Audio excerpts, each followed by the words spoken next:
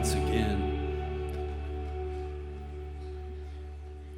I'm so grateful to get to stand in this moment. And 5 years in to the journey of Auburn Community Church, there have been so many moments where I have expected this to become easier. What do I mean by this? I mean the process of you guys coming in, sitting down with your Bibles and expecting me to take a passage of Scripture and apply it to this moment in our church and this moment in our lives. I expected somehow for experience to make the Monday through Saturday easier, and it just seems to be getting more complicated and more difficult, if I could just be honest with you. But I'm grateful for it because I woke up today after a week of struggling with the message I'm about to preach to you. And I just felt this sense of freedom, I would say authority that God has given me. Of like, you've done the work, you've cultivated the soil, you've done everything you know how to do, but now I'm going to bring the part of it that you can't do on your own, which is really the most decisive part. And I'm going to fill you with my spirit, and I'm going to say what I want to say to my people. So today might feel like God's been reading your mail. It might feel like this is a sermon that you wish you heard 25 years ago. It might feel like things could have been different if you applied this all along. But I believe in every season of life, every age and stage, this word is intended to meet you right where you are. And I believe what we're going to encounter today is the obstacle between where we are and living out so many of the God-sized dreams in our lives. We started a series called Dreamer last week, and it is not a series about just dreaming big dreams. It's about the collision of God-sized dreams with daily frustrating struggles. So number one, we want to have a God-sized vision for our lives. What does that mean? That means I want you to put your hope in a resurrected Savior, so much so that you actually believe that there is a life possible this side of heaven that can only be explained by God. Like if Jesus is who he says he is, I don't want to live a life that's explainable in the natural. I don't want people to be able to look at my life and go, okay, well, he did this and he made this choice and then this happened and then this unfolded. No, I want the Spirit of God to breathe on my life and for it to be said, what happened through his life, what happened through that church, that was impossible. Like God had to be the one who came through and did that. And I believe that's possible when you align your life with the person of Jesus. I believe that American cultural Christianity, the other ACC, I believe that has no place in the church today. There's some kind of a spin on the American dream, health, wealth, Jesus will help me live the life I always dreamed about. No, that's not what we're talking about. We did a message last Sunday called Living the Dream, where we looked at the life of Joseph, and we talked about a lot of times we make our dreams these destinations that we want to arrive at and go, okay, now I'm living the dream. But that's a miserable way to live because in the space between here and there, you're just going to be frustrated and disappointed. And even if you got there today, you would be even more frustrated and disappointed by how depressing it is to get what you thought you wanted and find out you didn't want it. And that's the story of so many people who chase the broken dream that this culture has to offer. No. We're talking about God-sized dreams received from God like Joseph did, but then lived out in the most random, painful struggle possible. Joseph gets a dream. God's going to use you to impact the world. Your brothers are going to bow down to you. The sun, the moon, the stars will bow down to you. Joseph, you're going to live a big life. He got this dream in Genesis chapter 37 at the age of 17. And immediately after he receives the dream, everything turns into a nightmare. That's how it'll be. Because you got to understand, God's priority for God-sized dreams in your life is not to get you where you think you want to go. God's priority is to move in and through you on the journey. And so while you make it about the destination, living the dream, God wants to make it about a relationship today. And God's growing you into the image of Jesus every single day. He was taking full ownership of Joseph's heart. I don't have time to re-preach that whole sermon, but I kind of want to. You can find it on our podcast or on YouTube because we're filming sermons now. Isn't that awesome? I want to preach part 2, and I'm going to give you the title, and it's going to make no sense. It'll come back up later in this sermon. Part 2 of Dreamer is titled, Thank You, Jesus. Thank you, Jesus. Could you look at somebody next to you and say, thank you for sitting next to me. Thank you for sitting next to me. Let's be grateful, y'all. And together at the 11:45 service, if you have your Bible, hold it up all over this room, hold it up, love it, love it, love it. We're going for it this week. If you are unavailable relationally, you're married, you're in a relationship, or you don't want to participate, please turn with me to Genesis chapter 39. Everybody else, hold it up. I'm seeing a lot of them. Our camera guy still has his Bible in the air. Jeremiah, it didn't work out at the 8. There were a lot of people at the 10. Still, no one biting, but I see you, bro. I see you holding it up all over this place. And now everybody turn with me to the first book in your Bible. Genesis chapter 39. So awesome. For those of you who are new, I enjoy playing the role of matchmaker. And last week at the 7 o'clock, things get a little bit crazy at the 7.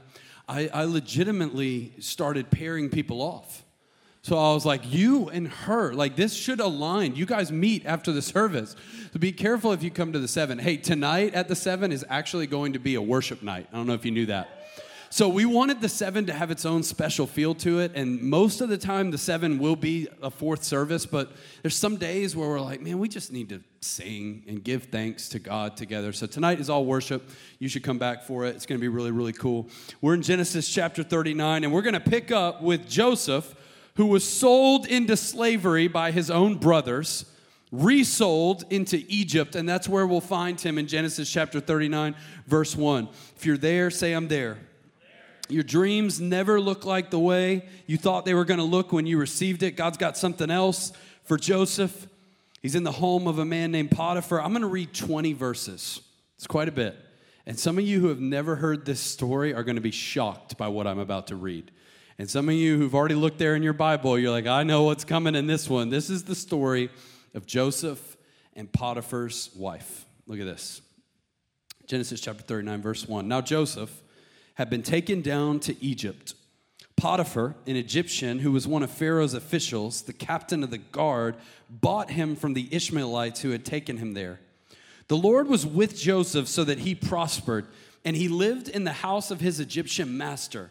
When his master saw that the Lord was with him and that the Lord gave him success in everything he did, Joseph found favor in his eyes and became his attendant. Potiphar put him in charge of his household, and he entrusted to his care everything he owned. From the time he put him in charge of his household and of all that he owned, the Lord blessed the household of the Egyptian because of Joseph. The blessing of the Lord was on everything Potiphar had, both in the house and in the field. So Potiphar left everything he had in Joseph's care. With Joseph in charge, he did not concern himself with anything except the food he ate. Now Joseph was well built and handsome. I thought some single ladies might amen that, but okay, it's fine. It's fine. Now Joseph was well built and handsome, and after a while his master's wife took notice of Joseph and said, "Come to bed with me." She's not wasting any time. Wow, I'm creeped out reading it. Verse 8, but he refused. With me in charge, he told her, my master does not concern himself with anything in the house. Everything he owns, he has entrusted to my care. No one is greater in this house than I am. My master has withheld nothing from me except you, because you are his wife. How then could I do such a wicked thing and sin against God? And though she spoke to Joseph day after day, he refused to go to bed with her or even be with her. Sometimes it's not enough to stand against temptation. Sometimes you got to remove it altogether. He wasn't just saying no to the temptation. He was avoiding her actively. Verse 11. One day he went into the house to attend to his duties, and none of the household servants was inside. She caught him by his cloak and said, come to bed with me. But he left his cloak in her hand and ran out of the house. When she saw that he had left his cloak in her hand and had run out of the house, she called her household servants. Look, she said to them, this Hebrew has been brought to us to make sport of us. He came in here to sleep with me, but I screamed. When he heard me scream for help, he left his cloak beside me and ran out of the house. She kept his cloak beside her until his master came home. Then she told him this story: that Hebrew slave you brought us came to me to make sport of me, but as soon as I screamed for help, he left his cloak beside me and ran out of the house. When his master heard the story, his wife told him, saying, this is how your slave treated me. He burned with anger. Joseph's master took him and put him in prison, the place where the king's prisoners were confined.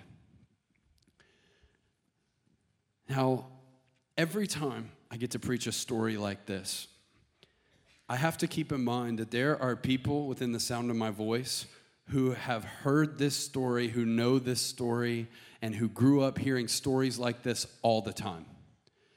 But I just want to remind our church that that's about half of ACC. The other half is a group of people who are looking down at their Bibles right now, or they didn't bring a Bible and they're reading it on the screen and they're going, wait, what? That's in the Bible? And you're sitting there like, oh, yeah, I'm cool. Yeah, I know the story. Joseph and what Desperate Housewives? What, is this the Bible? Are you serious? And I only say that to remind you that we are loaded with brand new believers who have never actually been discipled in what it means to know the Bible and have a real relationship with God. And I think a lot of times when you come in and out of church, it's easy to see it like, oh, they're good, they don't need me. When the real story of ACC is the harvest is plentiful, but the workers are few. We need people who know the scripture so well that they can actually sit across the table from somebody and walk them through a story in the Bible and go, this is what this means. This is who Jesus is. And we need that more than we actually need another sermon. And so there's people freaking out right now. We did a baptism one year, and right after we did a baptism, I preached on Jonah. I looked at some of the people who got baptized. They were so bewildered. They were like, I know I got baptized, and I still believe in Jesus. I did not know we believed a guy gets swallowed by a fish. No one told me. This was not in the class. Like, I need to wrap my head around this. Those people are all around you right now. They're reading this going, this is not the Bible. This is a TV show. The Bible's fun. The Bible's interesting. But for Joseph, this was not fun. Joseph was sold off into slavery, and it says that when he was sold to Potiphar's house, the Lord was with him. How many of you know that even if you end up in a circumstance or a geographic location that wasn't on your mind and was the result of a wrongdoing, God can still be with you? And God can still meet you there and prosper you there. And so Joseph is working, and Potiphar's noticing. He's like, man, the more responsibilities we give to this guy, the better things go. Joseph was a wise investor. Joseph was a good leader. He's leading the staff. The house is run well. I'm sure the house was clean. Potiphar's house was better because Joseph was there. Simply put, I believe that every single place a Christian is employed should be better by their presence alone.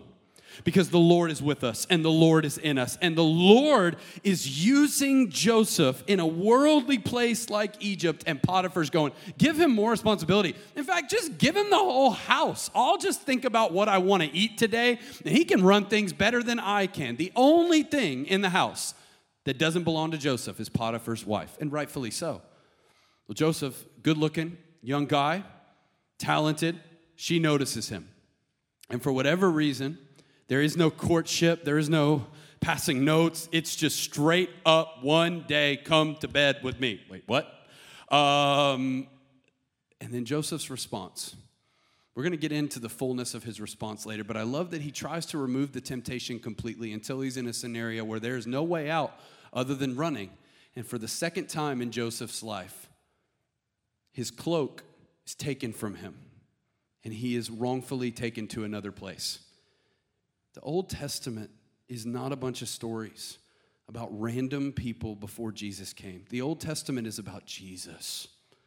Joseph's coat of many colors stripped from him, and he's sold off. Joseph's cloak taken by a woman who falsely accuses him. This looks like Jesus, whose robe was taken from him when he was crucified. And if you're reading this and you're like, Joseph, you're friends with Potiphar, just tell him the truth. Tell him you didn't do it. No. This is ancient Egypt. There is no system for testimony to kind of weigh, okay, is she lying? Like, let's do a DNA test. Like, no. That's not an option here. Joseph is a Hebrew slave. He's wrong. In fact, I'm shocked that Potiphar didn't just have him killed, throws him into a prison where Pharaoh's prisoners are kept, and now Joseph is left to wonder once again, what happened to the dream? I had this dream, and things got worse for me, and then they were getting better, but now they're just getting worse.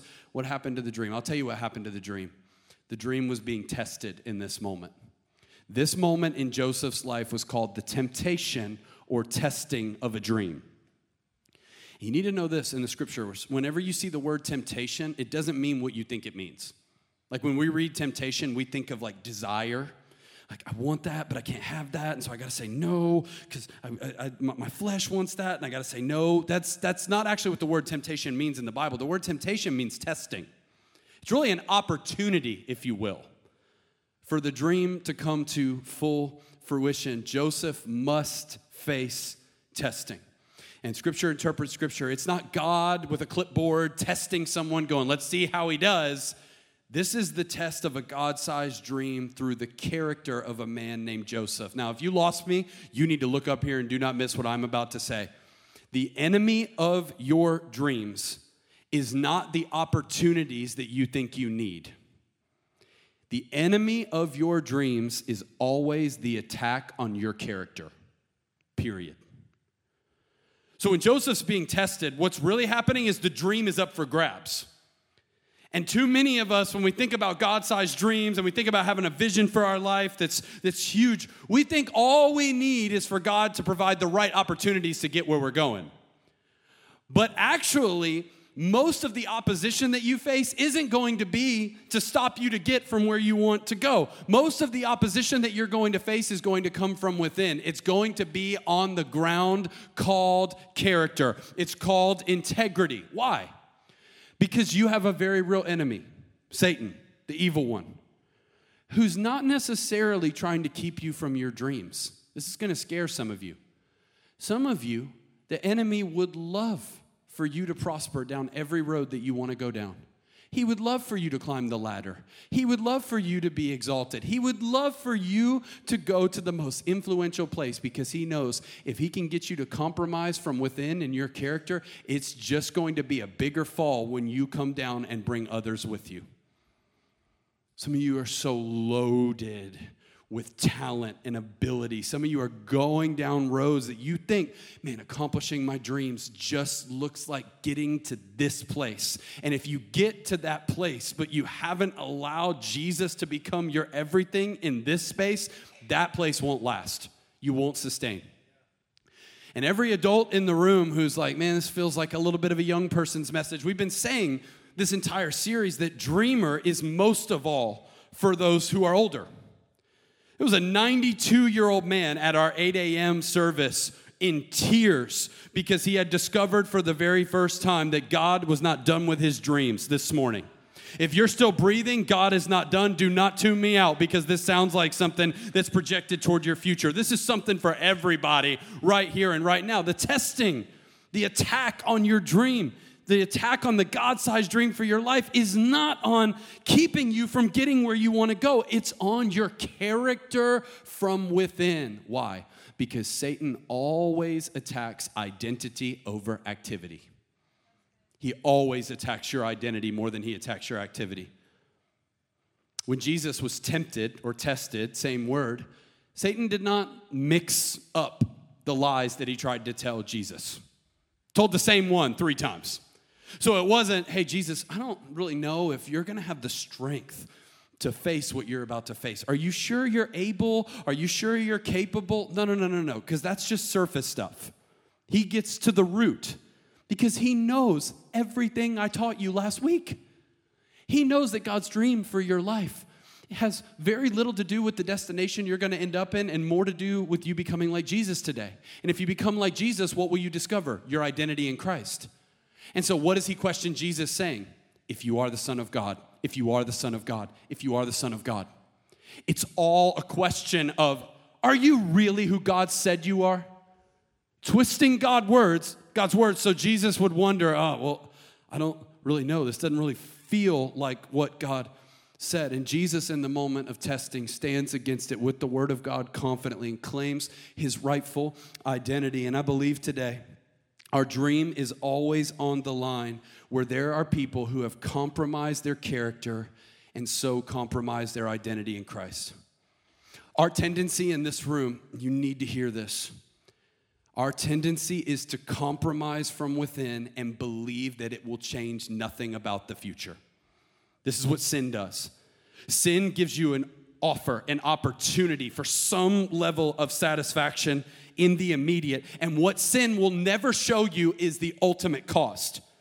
So if you bite on what you want now, instead of holding out for what you want most, you'll always in the long run go, if I would have known that's what this would have cost, I never would have done this.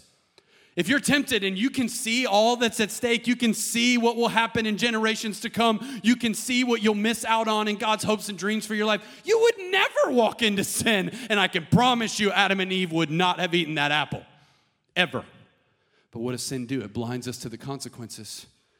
It says, it's not really going to cost you, and if you really are God's child, and so our identity gets compromised. If you compromise in the area of character, it leads to shame, where in the long run, you never really feel confident about whether or not you are God's child. And here's where we're going today. There is no shame this side of heaven that will make you question your identity in Christ quite like the shame of sexual sin. None like it. All sin will cause you to question, but none like sexual sin. That's why Scripture says that a man who sins sexually sins against his own body. It's more destructive than any other sin. But it's not just destructive in it affecting your brain and affecting your biology. It's destructive in the shame that sticks and lasts for years to come, where you used to be confident in who God says you are, and now you're wondering whether or not you can even be a servant in God's house. Yo, we sang a whole song about the prodigal son.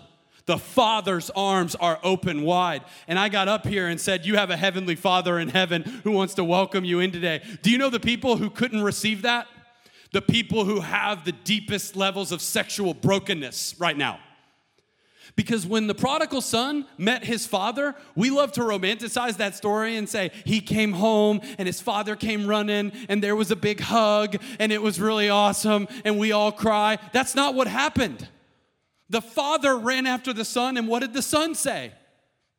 No, I am not worthy to be called your son. Identity. I'm not even worthy to be in your family. I shouldn't be here. Why was he so ashamed? It wasn't just that he took the inheritance and left before his father died, basically rendering his dad dead. It wasn't just the distance that he left home. And it wasn't just the financials that he lost, because clearly dad was doing fine without that stuff. It was the sexual sin.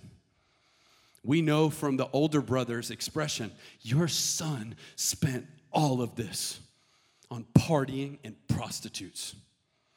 That's why the younger son was like, Dad, you're not my dad anymore. And I get that. I'd be content just to be a servant in your house, because I've woken up and I've tasted the food that pigs eat, and it would just be better. Am I worthy to be a servant? This is what sexual sin will do to you.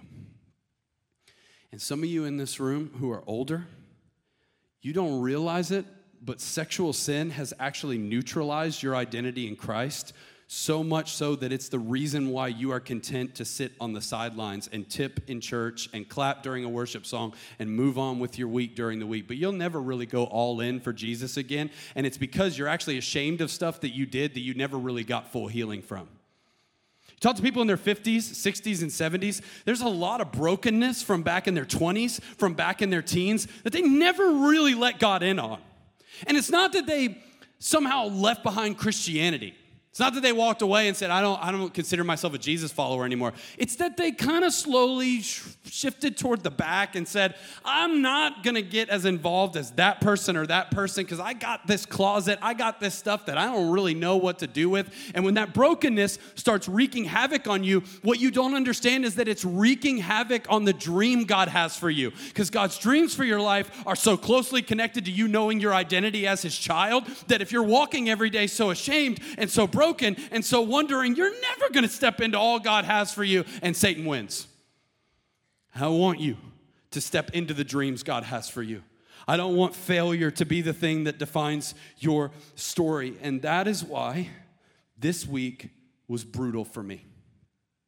Because I arrived at a passage of Scripture where all Joseph does is dominate. Literally. The guy's a beast. Does nothing wrong. Gets approached, gets tempted, not only says no, gives a great explanation for why he won't, removes the temptation, gets tempted again, flees. Only command in the Bible where you're supposed to flee something is flee sexual sin, because you're not supposed to try to withstand something that can run you over like a Mack truck. So he's like, I don't need to be in there. Some of y'all need to know, do I need to jump if the apartment's on the second floor? Yeah, if there's bushes. Yeah. Like, get out of there. Run. Run. You better run, Joseph.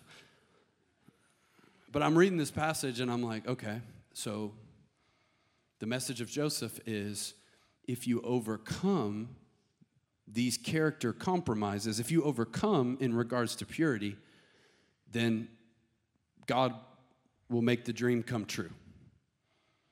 So I'm about to get in front of 3,000 people and say, hey, guys, we gotta be like Joseph. We're getting killed in this area. And we gotta step into this. We gotta obey God, and we gotta measure up. And I was just depressed about bringing that message, honestly. Because I know I'm staring into the eyes of 3,000 sexual failures today. And the worst one I know of is the one that I see in the mirror. So it's a great Sunday at ACC where I get us all pumped up in week 1. Dreamer, dream big dreams. And then I got to get back in front of you and go, hey, maybe we should stop dreaming because we're not doing this right. And God gave me one of the coolest revelations he's given me in a long time. I felt the Lord gently whisper to me in the silence of my office, Miles, Genesis 39 is not after Genesis 37. It's powerful math. It's like, yeah. Because last week I preached through Genesis 37, story of Joseph being sold. And then this is a weird story that happens in 38. And then 39, the narrative picks up. So that's where I picked up the message. And God had me take a look at Genesis chapter 38 for a second. And if you've never read Genesis 38, the story of a guy named Judah and a woman named Tamar, you'll be shocked. I legitimately can't read it in church because it's not appropriate. You know there's stuff in the Bible that you can't read in church? Some of you are like, man, I wish I would have brought my Bible. I'd be looking down on what happened in Judah and Tamar. Here's what I need to tell you. Judah's one of Joseph's brothers. Joseph's brothers are the 12 tribes of Israel. So Jacob, their father, his name is changed to Israel. 12 sons. 2 of the sons are actually Joseph's sons. Some of you have wondered, like, how does 11 sons become 12 tribes? I think it's because of the 11 disciples who had to add one when Judas dropped off. I think that's a little bit of the foreshadowing that we see. But 2 of Joseph's sons, Ephraim and Manasseh, actually become tribes. But the big tribe, like there's good tribes, like Levi, Benjamin, pretty cool. Reuben, he was the firstborn. But there's one guy who's like the ultimate tribe, Judah. Who's born in the tribe of Judah? David, Solomon, Hezekiah, Jesus. This is the tribe, the elite of the elite of the Judah. And this is not a tribe. This is Judah, the guy. Like the man Judah. This is the beginning of Jesus' line. Genesis chapter 38 is the story about how Judah hires a prostitute who he doesn't know is actually his daughter-in-law. And he gets her pregnant, and their son begins the line that leads to Jesus. Miles, Genesis 39 is not after Genesis 37. This is one of the weirdest narrative breaks in the Bible because you're tracking Joseph sold, he's in Egypt, stop, Judah and Tamar. Pick up Genesis 39. Why is it like that? The narrator is very intentional. To have a moment of sexual failure that is so bad and so shameful followed by a moment of sexual triumph and overcoming back to back, that is not an accident. And it is because the Bible is a narrative that is unfolding before our eyes. And I got good news for a lot of you today. The Bible does not end in Genesis. The story goes on, and Judah becomes a nation. And a nation births king after king after king. And there's a king of kings who is born. He's called the Lion of the tribe of Judah. And his name is Jesus. And when he was tempted, he didn't fall away like his forefather Judah did. He stayed true throughout all of it. But then he was crucified like a criminal so that people like you and people like me who have acted like Judah don't have our dreams taken away because we're sexually broken people. We can actually see all of our dreams come to fruition despite our failure and despite our shame, because here's your message, guys. Thank you, Jesus. He did it for us. This is the gospel. So I'm sitting there. This is so powerful. I'm sitting there and I'm like, oh, thank you, Jesus. It's not, the message is not, guys, be like Joseph. So much better. The message is, if you've acted like Judah, the dream is not over. And if you want to be like Joseph, the power is available. That's Jesus. If you need forgiveness, if you need grace, it's there for all the Judahs in the room. And if you feel like Joseph's standard is unrealistic, it's because it is. You need the life of Christ on the inside of you, and it's available. Here's how I know that. You got to turn there. We're going to put this on the screen. Hebrews chapter 4, verse 15. Do not miss this. It says, for we do not have a high priest who is unable to empathize with our weaknesses, but we have one who was tempted in every way, just as we are, yet he did not sin. Let us then approach God's throne of grace with confidence so that we may receive mercy and find grace in our time of need. Hebrews calls Jesus the great high priest. Well, who's the high priest? The high priest in the Old Testament was the one who offered sacrifices for sins. The cool thing about Jesus is that he's not just the high priest, he's also the sacrifice. And it says he's able to empathize with our weaknesses. Some of you think that Jesus can't sympathize with you. He doesn't understand the weight of what I'm under. He never sinned. Okay, who understands the weight of something? Somebody who faltered under it or somebody who lifted it? Jesus can empathize with your weaknesses because in his strength, he put it on his shoulders and defeated it forever. Let us then approach the throne of grace with confidence. Now, this is insane. And what I am about to say, even if you're too ashamed to react, is going to make you do backflips on the inside. If you are in Christ today, the Bible tells us that Jesus gave us the righteousness of God in exchange for our sins. He became sin, we become sons and daughters. That means that no matter how dark your past in sexual brokenness today, no matter how many things you've got on the list, no matter how many websites are there, no matter how many relationships are there, no matter how many secrets are there, no matter how much is there, before the throne of God in heaven, you are seen with a perfect record sexually in the sight of God if you are in Christ. That's a big deal. And that's a big deal if you're anything like me and you're carrying stuff not a lot of people know about, and you're going, no way. And I'll take your lack of enthusiasm as a revealer of how heavy that is hitting. Because nobody wants to go, oh, that's such a big deal for me. That's such a big deal. He doesn't see any of it. Like, none of it? Really? Really? None of it? Nope. If you are in Christ, zero. I'm going to talk about that preface, in Christ, in a second. Feel that. Some of you are here and you're uncomfortable with the message I'm preaching right now. Like, are you saying that grace is so radical that God right now in heaven does not see any of the sexual dysfunction in this room of people who are his sons and daughters? If you have a problem with that, I need you to know this. That is exactly what I am saying. Yes, I am saying that. But I'm also saying that God's grace is so good that your time of need isn't just when you need forgiveness for the past, it's also when you need power in the present. So when's your time of need where you need mercy and grace? Always. And I don't just need God to tell me that it's okay that I did that. I don't want to live like that anymore. And he doesn't want that for me because he's got something better for his sons and daughters. Good news. Thank you, Jesus. Empowerment is here. We are not Old Testament Israel. We are the New Testament people of God with the Spirit of Christ on the inside of us. We do not have to live broken and burdened and in chains anymore. It's over. And the dream is actually alive if Jesus is alive on the inside of you. So that's why the message is just, thank you, Jesus. Christianity can be summed up with all of your effort, all of your trying, all of your shame, and all of your righteousness dropped in a bag of trash, and then open-handed gratitude that says, thank you for doing what I can't do. And when you get your life into that position, you're not only going to have grace for the past, you're going to have power in this moment to live different.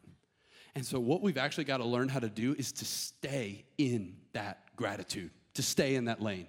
And that's what we're going to talk about today. This is a really heavy message. Can you say thank you, Jesus?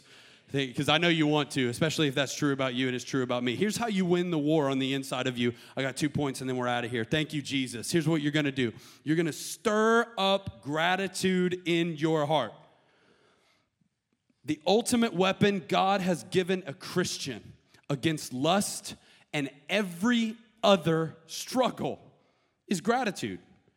So if you're here today and you're like, I'm not really struggling with the whole sexual temptation thing, and I don't really have any brokenness from my past that I need healing from, and I don't, first of all, nice to meet you, Jesus. And second of all, gratitude expands across every issue. I have found in my life in 2019, I came into this year, my word for the year was presence. This has been powerful, but I feel like God's replaced that word with gratitude. If I have a thankful heart on the inside, there is no temptation that seizes me that has any chance. But gratitude must get stirred up. You need to be reminded that God still loves you. And you need to revel in that. You need to sing about that. You need to talk about that. You need to feel that. And you need to stir it up like you stir up your coffee. How do I do that? Well, I'm not here to give you a step-by-step kind of method for having a relationship with God, because that's not how it works. It is relational. But I think Joseph gives us a little bit of a hint. So Joseph's got a lot of cool methods and strategies, but when you read this, I guarantee you don't see Joseph's main method. So you read it, you're like, okay, his method is remove the temptation, avoid her. I believe in that. Some of you need to do that. His method is run. Some of you need to do that. But his real message is gratitude. Watch this, verse 7. After a while, his master's wife took notice of Joseph and said, come to bed with me, but he refused. Watch this explanation, y'all. With me in charge, my master does not concern himself with anything in the house. Everything he owns, he has entrusted to my care. No one is greater in this house than I am. My master has withheld nothing from me except you, because you are his wife. How then could I do such a wicked thing and sin against God? Do you see how grateful he is? He's like, I can't do that because I got this. I got this whole house. I got all this stuff. I've been blessed, not just by Potiphar, but by God. See, Joseph understands something that David understands in Psalm 51. It's against you, Lord, and you only have I sinned. When you start to see your sin as a sin against your sovereign patron, God, the one who gifted you in the first place, you'll start to understand that the sin, when you sin sexually, it's really a sin of ingratitude. It's really rooted in envy, honestly, because envy is the opposite of gratitude. Don't you think it's weird that in the Ten Commandments it says that we shouldn't covet? And it actually says you shouldn't covet your neighbor's wife. See, envy and sexual sin go hand in hand. It's when you and I are not grateful for what we do have that we look to what we don't have. But when I'm reveling in gratitude for what I do have, namely a right relationship with my Heavenly Father, I don't even have the space for this temptation. Joseph is not moved by this because he's like, I'm so thankful for this position. I'm so thankful for my God. I'm so thankful for where I am. Like, yeah, that would be, ugh. Like, he's like, this looks really not appetizing in light of this. Sin will always overpower you when you are ungrateful.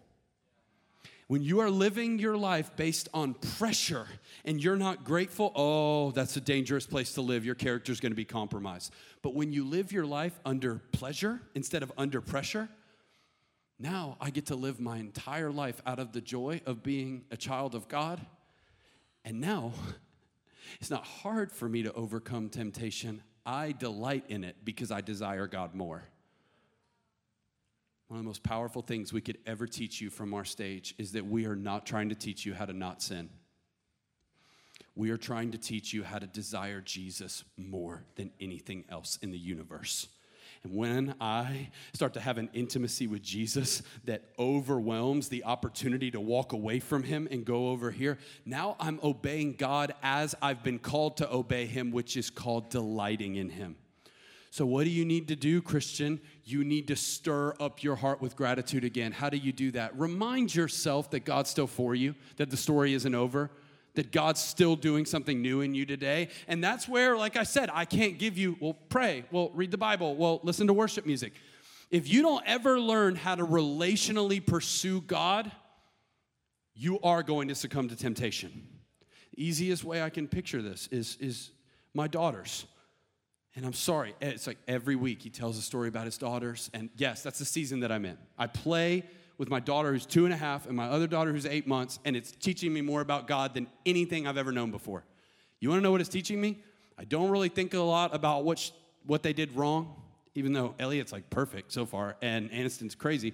I don't ever think about what they did yesterday, like ever. I don't really ever think about what they're going to do with their life and how many things I want them to accomplish and how wealthy the guys are that they're going to marry. I don't really think about those things. They're going to love Jesus, stop. And so, you know, all I think about when I'm around them is how much I love being around them. Maybe you could just stop telling God what he's trying to tell you. Just like sit there and smile for once. And I'm emotional because I'm struggling to do this. I think God needs me to have this microphone and have a message and budgets and staff and home and this and that. And it's like I get before God and he's like, will you stop for 5 seconds? You are my son. I love you. And I'd like you to be quiet long enough for me to tell you that.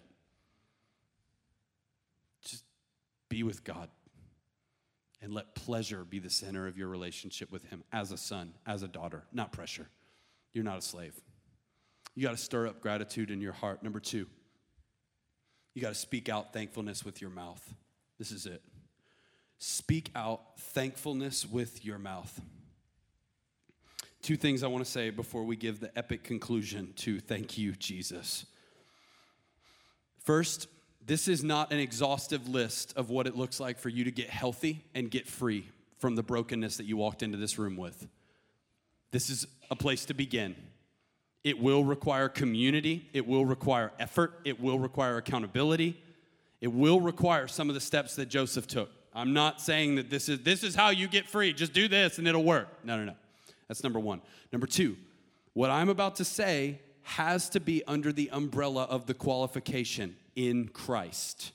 And anytime I start preaching about radical grace, you'll hear me say, if you are in Christ, if you are in Christ, if you are in Christ. And you're like, oh, that's awesome. I'm in Christ. Well, hold on. In Christ equals gratitude. So when you read the book of Hebrews, I actually wrote a seminary paper about this. A lot of people read Hebrews and they think that Hebrews teaches that you can lose your salvation. Hebrews does not teach that you can lose your salvation. It teaches that if you don't live a grateful life, you never had salvation. So when you read it, it's all about gratitude. Gratitude equals a changed life. So anybody who hears this message today and goes, I can keep doing whatever I want sexually and God's not mad at me. No, God's very mad at you because you're not a Christian. And the wrath of God that was placed on Jesus was not for your sin because clearly you're not grateful. A grateful heart is one that goes, I want to change. And it's not even just gratitude, it's just common sense. Sin is miserable. I know it's fun for a second, but can we all just admit, especially the children of God in this room, you don't like waking up feeling that way. I don't like my mind that way. I don't like the way I act. I don't like how I respond to people. It's miserable. And so a grateful heart says, I don't want to keep living like this. I want to change. And that change isn't going to be perfect, but it is going to be progressive. So those are my 2 qualifications for what I'm about to say. Speak out thankfulness with your mouth. It is not enough for you to just stir up some gratitude and change your emotions. You need to open your mouth and you need to change what you have to say to God about this area of your life. I know for me, for so long, I would just ask God for forgiveness. God, will you forgive me for names past 5, sins, names past 5, encounters, names past 5, evil thoughts. If you're a child of God, you need to stop asking God for stuff you already have. Maybe you need to thank God for who you are that you don't feel like, and the more you thank Him for it, the more you'll feel like it. Like maybe instead of, God, will you forgive me? You say, God, thank you that I am forgiven. Thank you that in heaven right now, there's like no record of any of my sins. You need to say stuff like that out loud. God, I feel like a slave. Okay, don't ask God to set you free. Thank Him that you are free. Like, thank you that you have broken the chains. Thank you that you have provided the way. God, no. But I feel broken. No, don't ask God to make you whole. Thank Him that you've already been made whole in Christ. And what will happen? Demons will shudder and flee at someone who worships like this. There's nothing more frustrating in the universe for Satan than the children of God stomping on his head.